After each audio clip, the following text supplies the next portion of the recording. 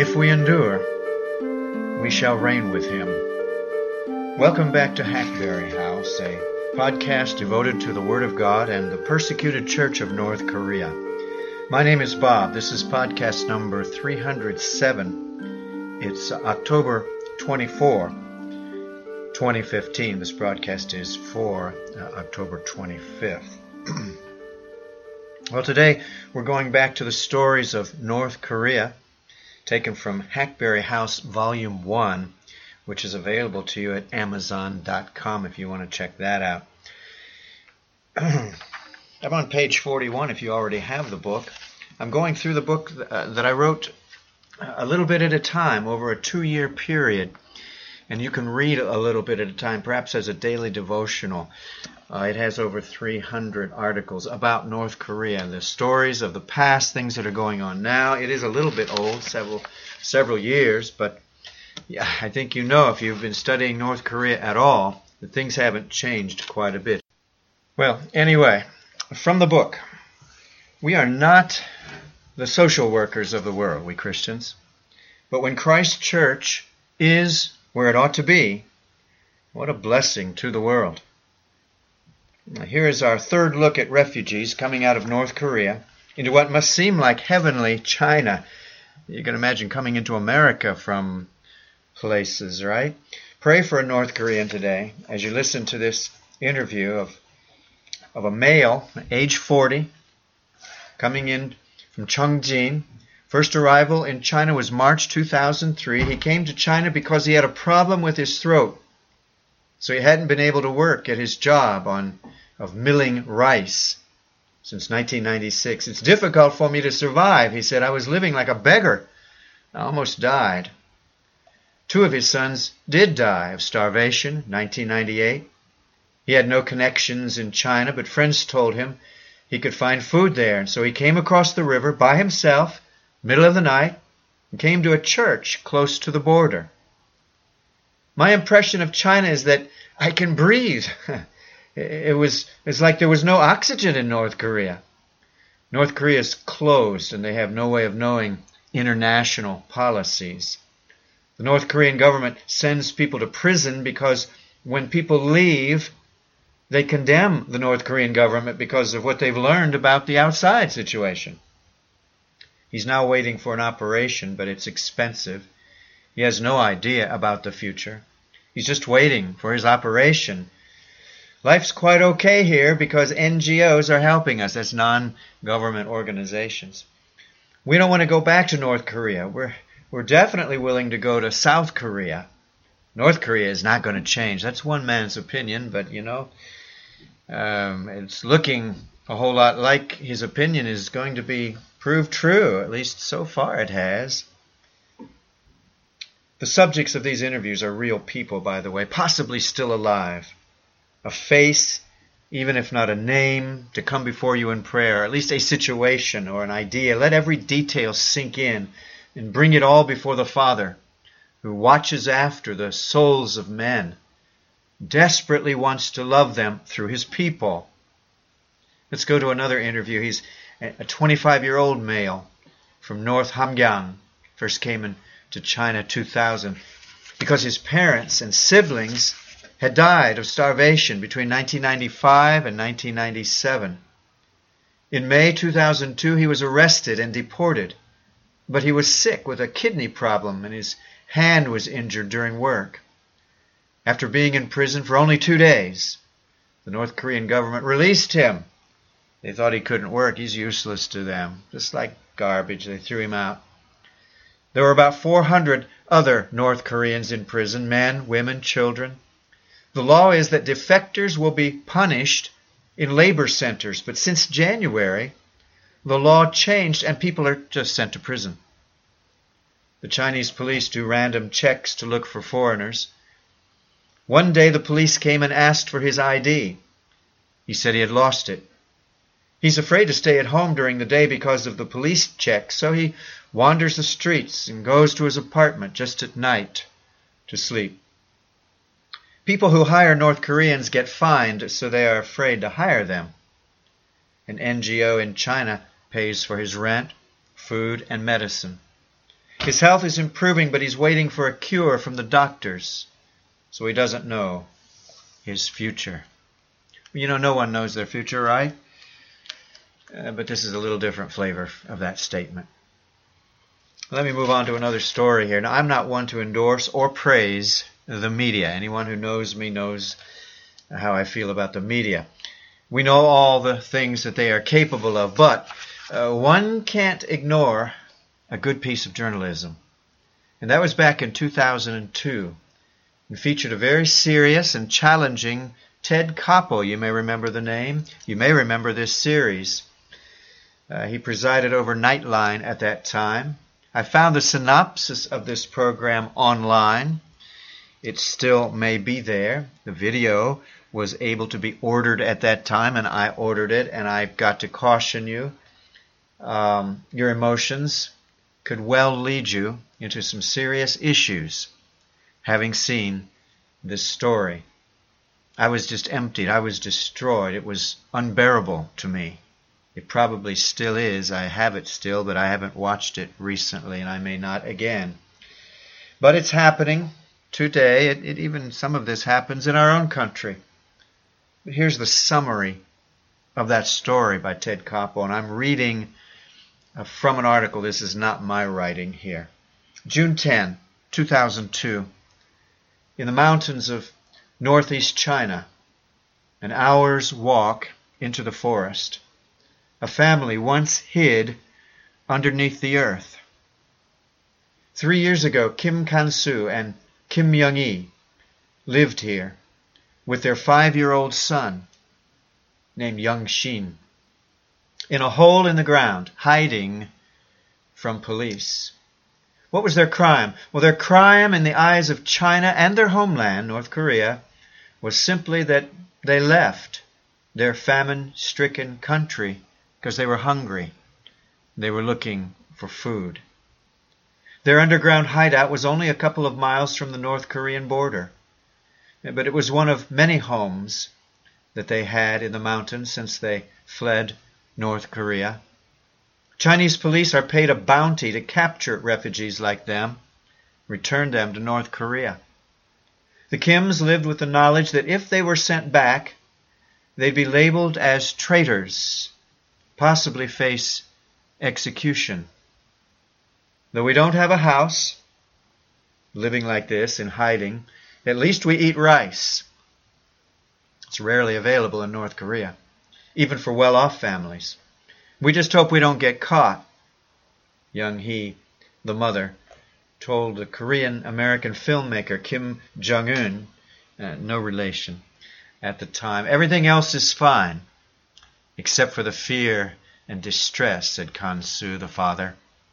In the forest, surrounded by caution and living in fear, the Kims tried to keep some sense of a normal family life for their young son. Kan-soo taught his son about the animals and showed him how to set traps, how to catch rabbits and birds. He used some of the game to trade for rice and vegetables at a local village. Kan-soo worked at a tobacco farm, an hour's walk from his hideout. His labor there was illegal, and he received no pay. But he was compensated with a small amount of rice, which he brought back to his family every 3 days or so. The family still bore the scars of their situation, though. Malnourishment from the famine of North Korea stunted Young Shin's growth, and his parents mourned for their broken family. When the Kim family first came to China, they had 3 children, and Young-hee was pregnant with a 4th. But they could not feed or educate them properly, hiding in the forest. One by one, they had to give their children away. The baby boy who was born in the hideout was first given to a childless Chinese family. Later, the Kims reluctantly handed their 2 girls to an orphanage. They considered it the girls' only chance of ever receiving a minimum standard of decent nutrition and education. Soon the Kims realized they could not provide enough for Young Shin either. And so 3 years ago, and that was in 1999, from 2002, the Kims gave away the last of their children. I ask you, is any sorrow like the sorrow of a bereaved parent or child? Can we not love God more as we see how He unselfishly, unflinchingly gave His only Son for us? Where are the Kims now, I wonder? Did the children return to anything like normalcy? Was the family united? And what of the thousands of other Kims, scarred forever by the tyranny in Pyongyang? There was this update. Whatever happened to Kim Young-shin, I was wanting to know. So I wrote the author of the story, the Korean lady who had done the original interview. Her response was not all that comforting. She said 8 months after that painful tearing away, and that tearing away is what totally destroyed me. As I think of it now, I'm not doing too well. But Young-shin is reunited with his parents. I'd like to think it was a gloriously happy event, this reunification, but the video shows the Kims visiting their girls, the ones they gave away, in the orphanage. And that reunion is definitely not a glad one. Children don't always know what it means when a parent abandons them. And so is it happily ever after now? Not quite. While the family is hiding out in a small farming town in China, someone sees them and reports them to the police. They're sent back to North Korea. The email reads here, "Fortunately, they are together today, though they went through a lot to get to this point." Well, I can only imagine what she means by that. She tells me that she simply cannot release all the details, but we've already discussed what happens when North Koreans are returned to their prison land. Would they have to go through to be re-educated? Last reports that they're still living in a small town in North Korea, barely making a living, but somehow there's enough to keep that family together. Maybe we need to go to North Korea in the spirit right now. You know, some of you, all right, I will say some of us may be called to go to North Korea itself, in the body. Until then, we've got to go there in the spirit. We've got to pray. We've got to pray. I don't know if any of these people that I'm talking about now are Christians. This is human compassion. You could feel this whether you're a saved person or not. But add to it then the fact that some of these people suffering like this are God's special people. And it just doesn't feel too good, does it? Well, we're going to change gears a little bit in the next article. When you think you've heard it all, along comes National Geographic. It's called Inside North Korea from 2006.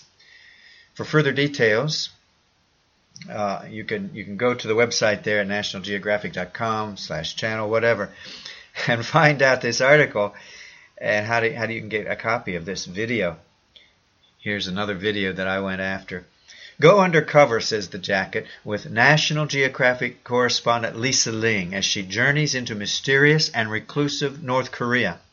Posing as part of an international medical team, Lisa and her camera crew reveal the extraordinary hidden face of this insular, little-known place, from the powerful control Kim Jong-il exerts over his people to the military powder keg of life along the heavily armed DMZ.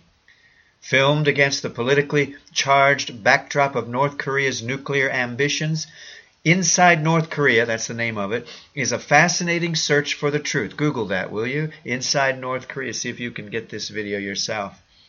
A search for the truth and mutual understanding inside one of the most isolated nations on earth. Somehow, that doesn't say it all. You've got to see this National Geographic video to believe it. And then you still won't believe it. Personally, I got ill from watching it. Imagine a medical team, listen to this, a medical team from another part of Asia doing 1,000 cataract surgeries in 10 days. Yeah, they came over feeling sorry for the North Koreans. They've all got cataracts. They've all got so many problems. We'll go and help them. So you see them actually healing these people, not in the spiritual sense, but physically they're bringing healing because they enjoy bringing sight to the sightless. Imagine multitudes of Koreans seeing for the first time in their lives. You say, what in the world, Mr. Bob? What made you so sick about that? Well, keep imagining. Before the bandages are taken off, the patients are reminded that it was really through the good graces of not our God, but their God, the dear leader, Kim Jong-il, at that time, that all this is taking place. As these horribly brainwashed folks see their first light of day, the first image upon which they are to focus is a picture of the dear leader, Kim Jong-il. A man, if ever there was just a man.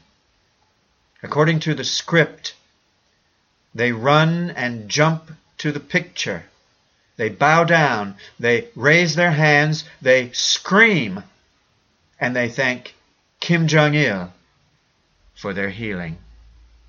What shall we do? How shall we pray? Oh God, how sick it all is. How sick you must also be to see one robbing you of the glory that is yours. Our hearts are heavy with you, God. Show us your plan. How long, O Lord, for North Korea to see as you intended and see what you intended? Will you pray with me? Amen. Amen. I know you will. I know some of you are touched. In fact, I know that some of you share these audios. Would you share this one? And anytime you see something that is worth sharing, please feel free to just bring it over to other folks that they can pray with us too. God will hear His people. I know it's been a long time, but God is not deaf or dead. He is alive. He hears. He'll do something when His people pray. Tomorrow?